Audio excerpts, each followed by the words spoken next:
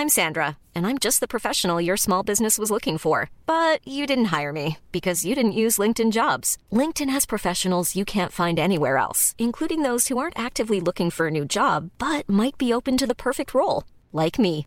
In a given month, over 70% of LinkedIn users don't visit other leading job sites. So if you're not looking on LinkedIn, you'll miss out on great candidates like Sandra. Start hiring professionals like a professional. Post your free job on linkedin.com/people today. Mom deserves the best, and there's no better place to shop for Mother's Day than Whole Foods Market. They're your destination for unbeatable savings, from premium gifts to show-stopping flowers and irresistible desserts. Start by saving 33% with Prime on all body care and candles. Then get a 15-stem bunch of tulips for just $9.99 each with Prime. Round out Mom's menu with festive rosé, irresistible berry chantilly cake, and more special treats. Come celebrate Mother's Day at Whole Foods Market.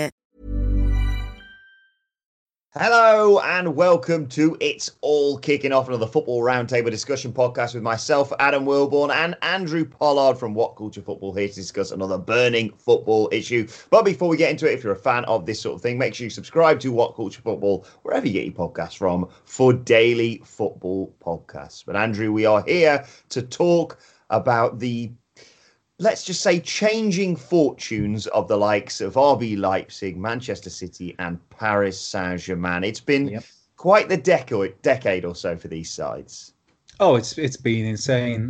Just in some preparation for this, because there is some prep now and again. It's crazy. It's a crazy concept, I know. But just to see from where they come from, especially Leipzig, that literally we're looking at 2009 was they were created. They've been in existence for 11 seasons. It's absolutely insane. And obviously Manchester City, at least with Manchester City, you can see this is a club that was formed in 1880, I think. So there is some history there. Leipzig created from scratch. Paris Saint-Germain, just some rich fellas in the 70s, the late 60s, thought, yeah, Paris is a good place to have a big football team. Let's crack on and see what happened. And then obviously they had their big investment in 2011, I think it was, from Qatar. So yeah, if you're a fan of these clubs, then I guess it's a brilliant roller coaster to be on. Apart from maybe Red Bull Leipzig, because there wasn't really fans in the first place, because it was a club that was fabricated from the remains of another club. But yeah, it's fun to watch. Yeah, the catalyst for all this was a great tweet that I think Simon Stone sent out recently, talking about how 10 or 12 years ago, City were getting battered by Middlesbrough on the final day, as we all remember. I think it was an 8-1 defeat. PSG were finishing lower mid-table at best in Liga, and Red Bull Leipzig didn't exist. Let's start, in fact, with Red Bull Leipzig. And just for those who are unaware, explain the, amazing rise of them, but also the huge controversy around them as well. Yeah, well, I think from what I can tell, the nuggets for the idea of Red Bull Leipzig came around in 2006. A chap called Dietrich Meisterschitz, which I'm totally butchering, I'm sure, who was basically Mr. Red Bull. And it was just like, yeah, we want to make a football team. Why not? By this point, they'd already had Red Bull Salzburgs in place. I think that was 2005 they were formed. The plans were in place for New York Red Bulls. There was a team in Brazil that there is now. And obviously there's countless other teams across the world right now. And it was more a case of, it's a team that splits opinion, Red Bull Leipzig, because as we saw in the Champions League game against Atletico Madrid, they're a fantastic team to watch. And they've been like that for the last couple of years. And they do so much so the right way. It's a squad, a setup that's geared around young, vibrant footballers, and with the emphasis on developing these footballers and then selling them on for a profit, as we've seen with Timo Werner. If normally in any other sort of situation, if that was your club, you'd be made up. I mean, Red Bull Leipzig fans will be made up, but it's the fact that how it was all constructed, and it was just a case of, let's just create this club. Let's make our own club. Let's throw a load of money at it, and let's just try and dominate it. And then, obviously, clearly, the name, there is the whole marketing spin where people just originally saw this as a marketing ploy for Red Bull, the energy drink, and essentially see all of these clubs that I've just mentioned as just it's just branding tools, as marketing tools, as a way to promote that product. I try to think of the name of the team that they there it is.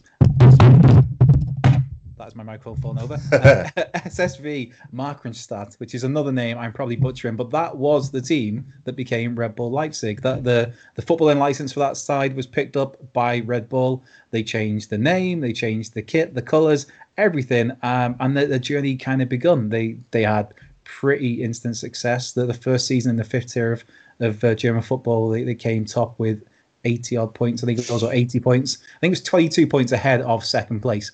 From there, they had I think it was 3 years to get out of the fourth tier. I think it might have been, they got through the second and third.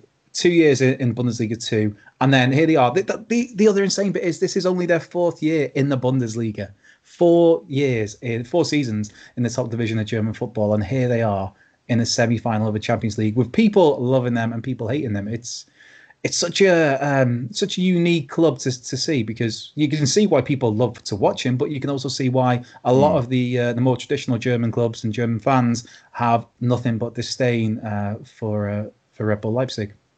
Yeah, I'm trying to draw comparisons between English sides. The only things I can think of is like when they were trying to call Hull City Tigers, or when Cardiff went all Reds because of the owner, or the most blindingly obvious one, just in terms of outrage amongst fans, is of course Wimbledon becoming MK Dons. Yeah. The MK Dons example is, like you said, that's the perfect example, just without the success that's followed Red Bull. And I guess as well, if you're looking at Wimbledon, just in broad sense of the area, there's a lot more bigger teams in very relatively close vicinity as well for players to be attracted to. And Wimbledon didn't have the financial backing of a Red Bull per se. But yeah, it's the sort of thing you'd want for your club in a way, but you feel a little bit dirty about having it. But yeah, MK Dons is a great example, and it was you can't help but have a smile when you see that AFC Wimbledon maybe go above MK Dons, or they play each other, and AFC Wimbledon get the win after AC Wimbledon have to rise from the ashes, literally the Phoenix Club, as it were, to work their way back up the football pyramid into league football, surpassing mine and your teams on the way. But yeah, that's MK Dons is probably the prime example in terms of English football, just without anywhere near that sort of success then. Very quickly, before we get onto the other sides that we're going to talk about today, you mentioned RB Leipzig, 4 seasons in the Bundesliga, Champions League semi-final. Success is obviously the end goal, but how long do you see this project going on for? Because there's always the case of when owners kind of not get disillusioned, but just sort of lose interest. Is that a possibility? Because that's the danger, isn't it? Yeah, I guess normally that comes either if there's been a sustained time of no success, or if they've reached that peak and they've won the big trophies, and then after a few years it's just like, all right, well, we've just won another Bundesliga. That's a big deal. Yeah, let's go and find something else to spend our money on. And so maybe there is that. I don't think there is that right now. I think that the test with that will be of if and when Leipzig do win the Bundesliga, whether it's next season, whether it's in 3 seasons, 4 seasons. I mean, if you're looking at their history, their really annoyingly, frustratingly short history, then they're kind of on track to be winning the Bundesliga at some point soon, just in terms of like numbers. But obviously you've got Bayern Munich and you've got Borussia Dortmund that will have a lot to say on that. And it's going to take a lot to topple Dortmund, topple Bayern and to topple Dortmund. But I think Leipzig, I think the owners there will be very content with the foreseeable. And it's also really good to see how they can get by with they bring in these young players and then they sell them on, and they still kind of maintain their overall goal. They still achieve success. So it's, I mean, someone like Naby Keita leaving, that was a nothing. Timo Werner's gone, and they've gone and got through to the Champions League semi-final, albeit in a one-off game against Atletico Madrid. So there's a model there, and you have to be impressed with it. And it's very sustainable. It's just a case of, I mean, how far can you go with this is my thing of, can you just get by on this model alone to get you to the promised land of being a better side over a season of football than Bayern Munich? That's a tough ask. I suppose the blueprint, obviously, for this seems to be Manchester City. We talked about their before money success, or, you know, the early days when they were still getting battered by Borough on the final day. It is, it's not your archetypal rags to riches story, no. but it is an incredible change. I was watching the documentaries and footage you've got of them in, playoff finals and playing the likes of Gillingham and Paul Dickoff, Sean Goater. We all remember those days. My friend, who's been a Manchester City fan since the mid-90s, who always has to bat away criticisms of, glory supporter, are you? It's like, no, when all the kids in my school obviously supported Manchester United in the late 90s, he was sat there talking about Man City. It's been a roller coaster for fans of theirs, but an incredible past decade. Yeah. It's your mate sounds like one of those poor fellas who everybody else is going about Eric Cantona, and he's trying to big up Uwe Rosler or something like that. No discredit to Uwe Rosler, but yeah, anytime any club gets this massive amount of investment, there's always going to be like, oh, that's it, they've gone and bought the success. Because of course you are. If you've got that much money, you're going to go out in the realms of financial fair play and buy the best players you can to improve your squad to achieve your goals. There's always that jealousy, that bitterness, and there's also that element to it of like, yeah, it is maybe a little bit unfair that someone could just go in and throw so much money at something, whereas you're another team who you'd be dying for that. But with Manchester City, like you kind of touched on there, it's a bit different because, like I said, they were created in 1880. They're a team that have been around for a long time. They're a mainstay of top division English football, and then they fell through the trapdoor into what is now a Championship, down into what is now League One, playing Wrexham, my boys. So yeah, it's to see them come back up from that it's admirable to see that they got themselves back to the Premier League and they got themselves to be relatively competitive. And also there was that fun kind of season or two where there was that like transition of like, we've got a bit of money now, but we haven't really got like the stupid money, but we're going to buy people like Alano and Martin Yes, Petrov. that's the name I was immediately thinking of. Yeah, he was great for them at that point in time. He was a perfect signing for them for what they needed. But then when they go out a couple of years later and buy like a Yaya Toure, it's like, yeah, okay, different levels there. But yeah, there was that year or two of like, right, we're going to buy really good players who are better than what we've got, but they're not the top world-class players that necessarily might win us leagues, but it's a stepping stone. And I guess that's the Mark Hughes years. I was going to say, yeah, well, we were talking about this before we started recording about that surreal time when Mark Hughes was managing Manchester City, and you could literally see Roberto Mancini sat behind him in the stands going, look after it for me, because I'll be in a few days' time. Yeah. It's like, I'm not one to, I don't like to use the word literally because I think it's getting thrown around, but it was like, that was literally, he's there, Mancini in the stands. And a funny side story of that, because Mark Hughes from Wrexham, is that he got fired on the Saturday after the game, and then the Sunday was in a local pub in Moorabbin, which is a small town in Wrexham, and he just walked in, and everybody was like, "Oh, Sparky, Mark Hughes," because that's where he's from. He's the hometown. Everybody's talking to him, buying him rounds of beer. Came to his round, like, "Oh, you're around, Mark," and he's just like, "Piss off, lads," and off he went out the pub with his however many, millions of severance. That's a story that does the rounds around these parts, but I believe it is true. But yeah, it was a strange time, but there was a lot of cynicism and critical thought there of, it's a bit harsh on Mark Hughes that, but you look at in the cold, hard light of day, then the Mancini move was the right move to make with Manchester City, and it paid dividends. When the big investment came in, what was it? I think it was officially through in September 2008 from the Abu Dhabi United Group, which is the group that's still in place now. And they brought in, they kind of paid for Robinho before they'd officially been given control of the club. That was that mad deadline day, last minute, and Robinho was doing a press conference talking about how he can't wait to play for Chelsea. And it's like, wrong team, mate, wrong team. But we'll let that slide. But they'd already brought in company, 6 million. They brought in Zabaleta, Craig Bellamy, Wayne Bridge. Again, I'm talking about these players that were kind of that stepping stone. I love Craig Bellamy, but he wasn't quite the Sergio Aguero, for example. But then it was that summer of 2009 when that was their first summer with the full firepower force behind them, and they go out and they buy Carlos Tevez. I think it's 25 million on Emmanuel Adebayor, which was at the time he was one of the best strikers in the country. It's Julian Lescott from Everton, Rocky Santa Cruz, the handsome bastard. I know, what a player, what a man, what a specimen. Polo Torre came in, which kind of played a part in Yaya Toure turning up 18 months later, I think it was. Gareth Barry, Patrick Vieira, who a lot of people forget about on a free transfer. So it was that 2009 summer was when it was like, yeah, we're we're taking this seriously now. And then they got rid of like Tel Ben Haim and Didi Hamann and Darius Vassell. So it's like there's, again, levels. But from 2009 onwards, it was those few summers were just bonkers, weren't they? Stilian Petrov, I seem to remember, who's going there. Yeah, Martin Petrov. Martin Petrov, sorry. I always get those confused. Martin Petrov went there. And it was, I do remember playing Football Manager and just having fun with that, but also fantasy football, just not knowing who was going to start or who was even going to end up at their club. And that weird transition where they like you say, sort of went up in levels. And then, of course, Mario Balotelli, Aguero, the classic final day result against QPR, that mad game.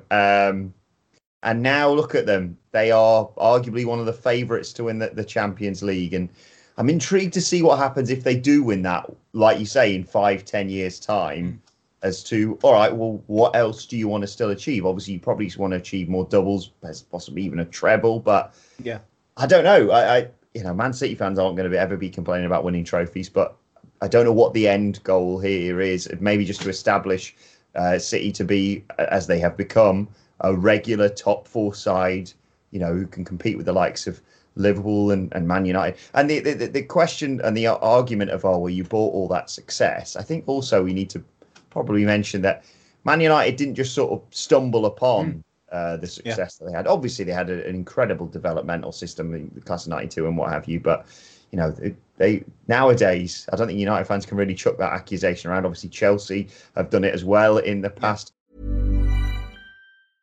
I'm Sandra, and I'm just the professional your small business was looking for. But you didn't hire me because you didn't use LinkedIn Jobs. LinkedIn has professionals you can't find anywhere else, including those who aren't actively looking for a new job, but might be open to the perfect role, like me. In a given month, over 70% of LinkedIn users don't visit other leading job sites. So if you're not looking on LinkedIn, you'll miss out on great candidates like Sandra. Start hiring professionals like a professional. Post your free job on linkedin.com/people today. Hi, I'm Daniel, founder of Pretty Litter. Cats and cat owners deserve better than any old-fashioned litter. That's why I teamed up with scientists and veterinarians to create Pretty Litter. Its innovative crystal formula has superior odor control and weighs up to 80% less than clay litter. Pretty Litter even monitors health by changing colors to help detect early signs of potential illness. It's the world's smartest kitty litter. Go to prettylitter.com and use code ACAST for 20% off your first order and a free cat toy. Terms and conditions apply. See site for details. Hey there, it's Michelle Norris. I'm host of a podcast called Your Mama's Kitchen. When I travel, I'm usually looking for a way to find a taste of home when I'm not at home. And one of the things I love to do when I am at home is entertain. And Airbnb allows me to do that. When I was in California recently, I rented a house that had a great kitchen. And when we were sitting around the table, we were all thinking, we're in someone else's house. Someone could be in all of our homes as well. If you have a home, but you're not always at home, you have an Airbnb. Your home might be worth more than you think. Find out how much at airbnb.com/host. Let's talk about PSG, though, and how they became a European powerhouse. Because as I mentioned in that tweet, they were finishing, I think it was 13th in Liga about 10, 12 years ago. Yeah, it was 13th in the 2009-10 season. The year before that was 16th.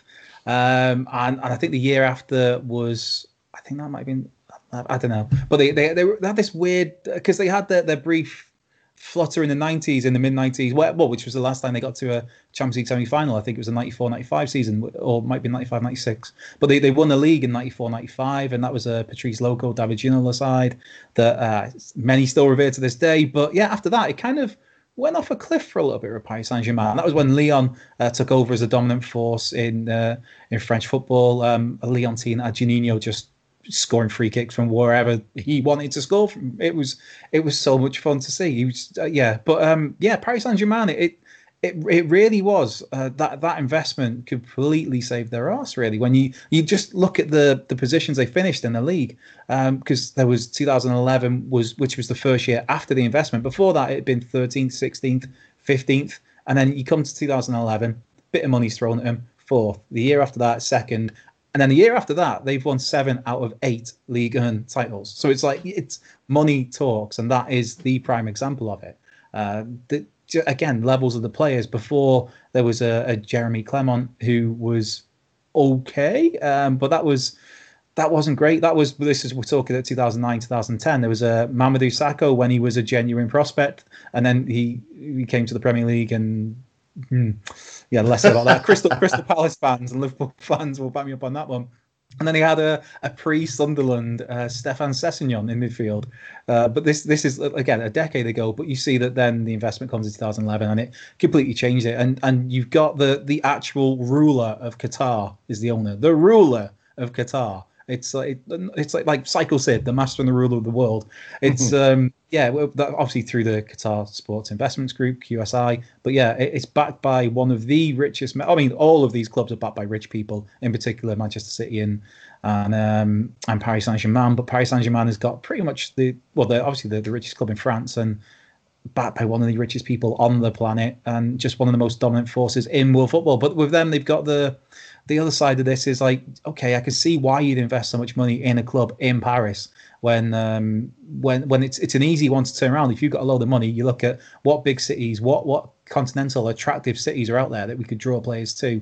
Paris is clearly an obvious standout. But then the reality is the league, once you start dominating it with Paris Saint-Germain, the league is not competitive. We've seen Monaco have their moments and then they couldn't cope financially and everybody got sold off. They had that fire sale where Falcao went, Bakayoko went, and Mbappe had to go. We've seen Marseille kind of resurgence at times. We saw Lille, but all their best players went. Yohan Cabaye, Eden Hazard. So and Lyon, of course, are kind of getting back to where they were. But that's the thing. Lyon look great, but they just cannot compete with Paris Saint-Germain. And so you've got this... It's essentially a one-horse race every season. So how far can you take this club? It's all about European glory, I think, with Paris Saint-Germain, because the league's almost redundant. That's just a given. Is this unquestionably PSG's best chance ever to win the Champions League, would you say? Yeah, I think you have to look at it like that, really. Probably... if you're a Paris Saint-Germain fan, you probably want to play Red Bull Leipzig more than you want to play Atletico Madrid. So that's gone in your favour from last night. I think Red Bull, we've seen, they weren't afraid to have a go at Atletico Madrid from the get-go. And you're Paris Saint-Germain, you're thinking like, okay, they want to play like that. We've got just as much firepower. It's probably twice as much firepower going forward ourselves, even if Mario Icardi cannot be asked to run. We've still got Neymar. We'll have a fully fit Mbappe by then. So yeah, you think if you're Paris Saint-Germain, you're looking at that and you're thinking you should be nailed on for the final. But me personally, even though we've talked about the not so positive things about them, I'd love to see Red Bull Leipzig just do a number on Paris Saint-Germain. Yeah, but I think it's going to be whoever makes it through out of that. It's going to be a fascinating final because it's. Yeah, it could well be two sides who've never won the Champions League in the final, depending on how results go for Lyon, Man City, and of course they're going to play the winner of Barcelona, Bayern Munich. I want to talk about Barcelona in a second, but before that, we talked and have talked obviously quite a lot recently about Newcastle's takeover and how that fell through and the insane amounts of investment that was being speculated regarding that.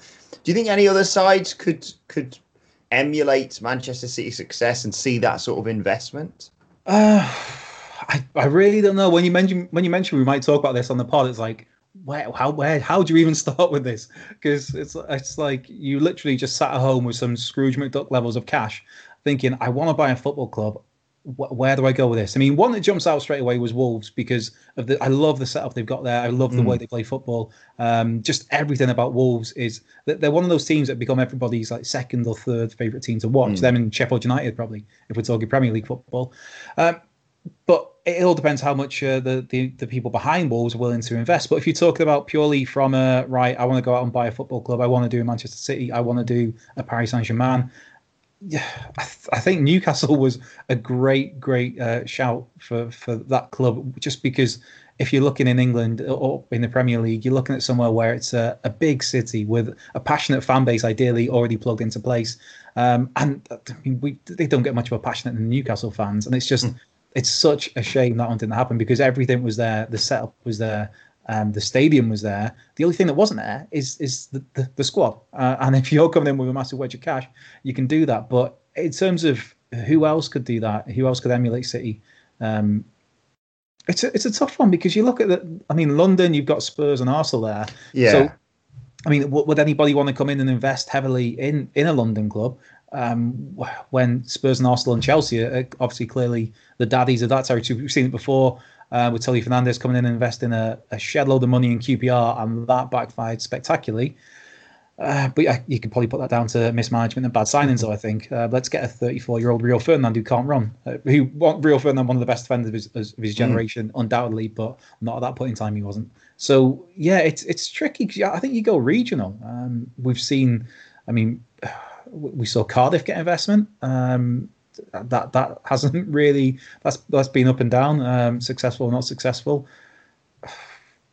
Yeah, you're thinking what are the, if you're a prospective buyer, you're looking at what cities are going to be are going to work for you commercially, and also what locations a player's going to want and come for, rather than just come for a massive load of cash, which they'll undoubtedly get as well. I mean, have you got anybody in mind that you think would be a great kind of rags to riches story? Well, I'm going to say Chesterfield. I was going to say Chesterfield. Chesterfield or Wrexham, probably. Yeah, I agree with that, mate. Either or. No, I think you're right. I think when Newcastle's name was mentioned, you did think, well, that's only, one of few viable places. Like, I've lived in many places around England. I'm from Derbyshire, Chesterfield, but obviously I know Sheffield very well, and I think that's a place that has got another rabid fan base for both sides there, and Leeds, of course. I'm just mentioning United and Wednesday when I'm talking about Sheffield there, but you've got Leeds and Yorkshire, of course. The West Midlands, yeah. I mean, Villa, Birmingham, West Brom, Wolves, the Coventry. The list goes on and on there. But I think you asked Newcastle fans, and you asked casual fans just in the northeast, unless they're Sunderland fans or Middlesbrough fans. But anyway, they would love to see that sort of investment. But it's really odd. I think the other element of this is the fact that, not to dismiss it as much, but when Chelsea and City came through, yes, you already had sides who were established who were competing for those Champions League spots.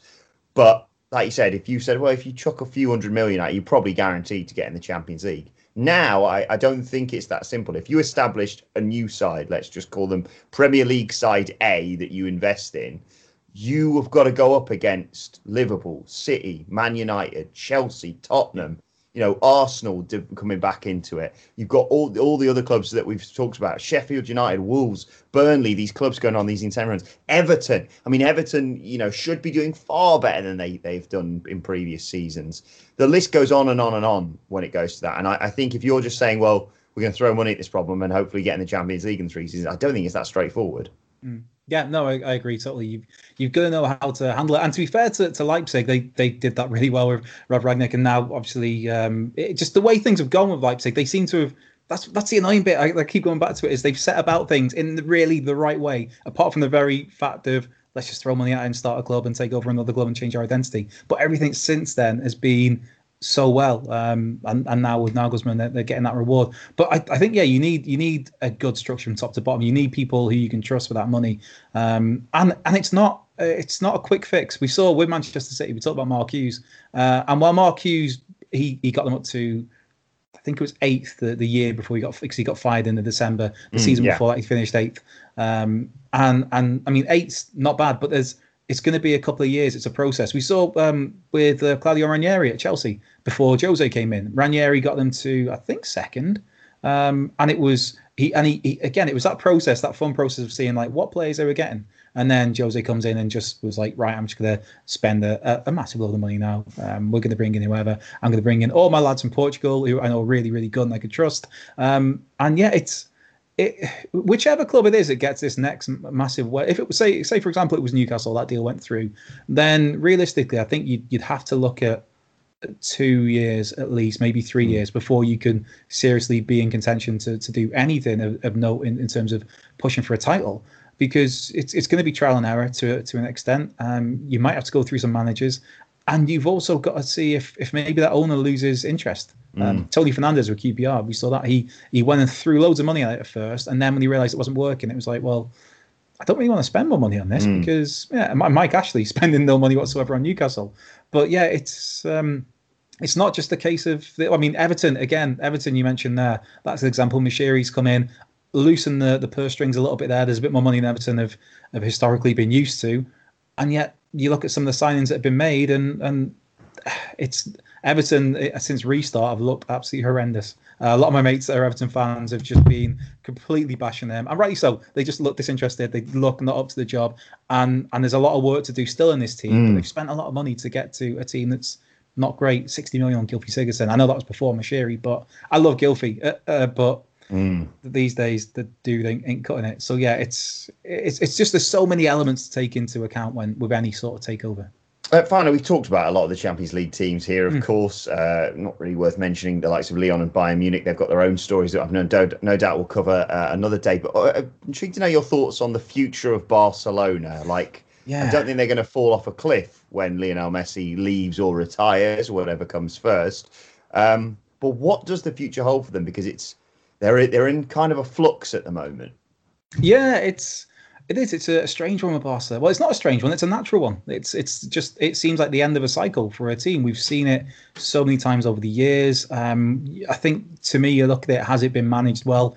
I don't think it's been managed that well. The fact that, we won La Liga last year, the year before. So there's no problems there. We don't need to worry about anything whatsoever. And then now they come second, and all of a sudden it's like everybody's losing their mind. It's an aging squad. There's no doubting around that. I mean, it's a strange season for them because you look at someone like Arturo Vidal, who ended up playing, I think it's 38 games in all competitions, whereas he was somebody they've been trying to offload for most of the season at 33 years of age, but he's had to step in and play. Frankie de Jong's had some injuries, has looked good in starts, but it's an aging team, and then they had someone like Arthur that came through and looked really good, as promising in the midfield. I think he's 24 now, but he's off to Juventus next month, September. That's already agreed for 60-odd million. But it's a tricky one for Barca. I think if they're not careful, I don't know how they get around it, but they could have a tricky few years because it's all pinned on Messi.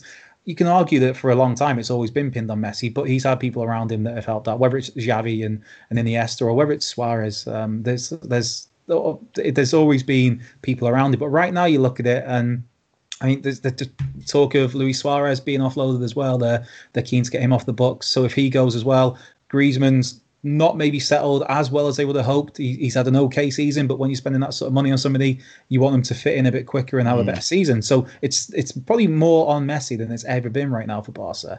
And Ansu Fati is coming through, 17, who's looked really, really good. I think he managed to get 30 something games this season. But there's a lot of work that needs to be done, and Barca don't have that much money. That's what we keep hearing about. How Barca haven't got the money to spend. These stories of Cristiano Ronaldo being offered to Barcelona to get his 20-odd million wages off the books at Juve. And it's like, great, but even if they wanted him, they couldn't get him right now. Barca have got no money, or they've got to be shrewd with their business. Rakitic looks to be off as well. Vidal looks like he probably will go this summer. Suarez maybe. So you're left with an aging squad. And you're left with no money to really rebuild it to get the rebuild work done that needs to be done. It's a fascinating topic. I feel like one that we will delve into again in the future. Yeah. But let us know your thoughts on the rise of Man City, PSG, and RB Leipzig in the comments section below. Don't forget to like, share, and subscribe. And subscribe to What Culture Football, wherever you get your podcasts from, for daily football podcasts. You can also continue the conversation on Twitter at What Culture FC. And whilst you're there, follow both of us. You can follow Andrew Pollard at Cultured Left Peg. You can follow me at Adam Wilborn, follow our lovely editor at It's Adam Nicholas, and as I said, follow us all at What Culture FC. But this has been It's All Kicking Off. My thanks to Andrew Pollard. Thank you for joining us, and we will see you soon. Mom deserves the best, and there's no better place to shop for Mother's Day than Whole Foods Market. They're your destination for unbeatable savings, from premium gifts to show-stopping flowers and irresistible desserts. Start by saving 33% with Prime on all body care and candles. Then get a 15-stem bunch of tulips for just $9.99 each with Prime. Round out Mom's menu with festive rosé, irresistible berry chantilly cake, and more special treats. Come celebrate Mother's Day at Whole Foods Market. Hi, I'm Daniel, founder of Pretty Litter. Cats and cat owners deserve better than any old-fashioned litter. That's why I teamed up with scientists and veterinarians to create Pretty Litter. Its innovative crystal formula has superior odor control and weighs up to 80% less than clay litter. Pretty Litter even monitors health by changing colors to help detect early signs of potential illness. It's the world's smartest kitty litter. Go to prettylitter.com and use code ACAST for 20% off your first order and a free cat toy. Terms and conditions apply. See site for details. Mom deserves the best, and there's no better place to shop for Mother's Day than Whole Foods Market. They're your destination for unbeatable savings, from premium gifts to show-stopping flowers and irresistible desserts. Start by saving 33% with Prime on all body care and candles. Then get a 15-stem bunch of tulips for just $9.99 each with Prime. Round out Mom's menu with festive rosé, irresistible berry chantilly cake, and more special treats. Come celebrate Mother's Day at Whole Foods Market.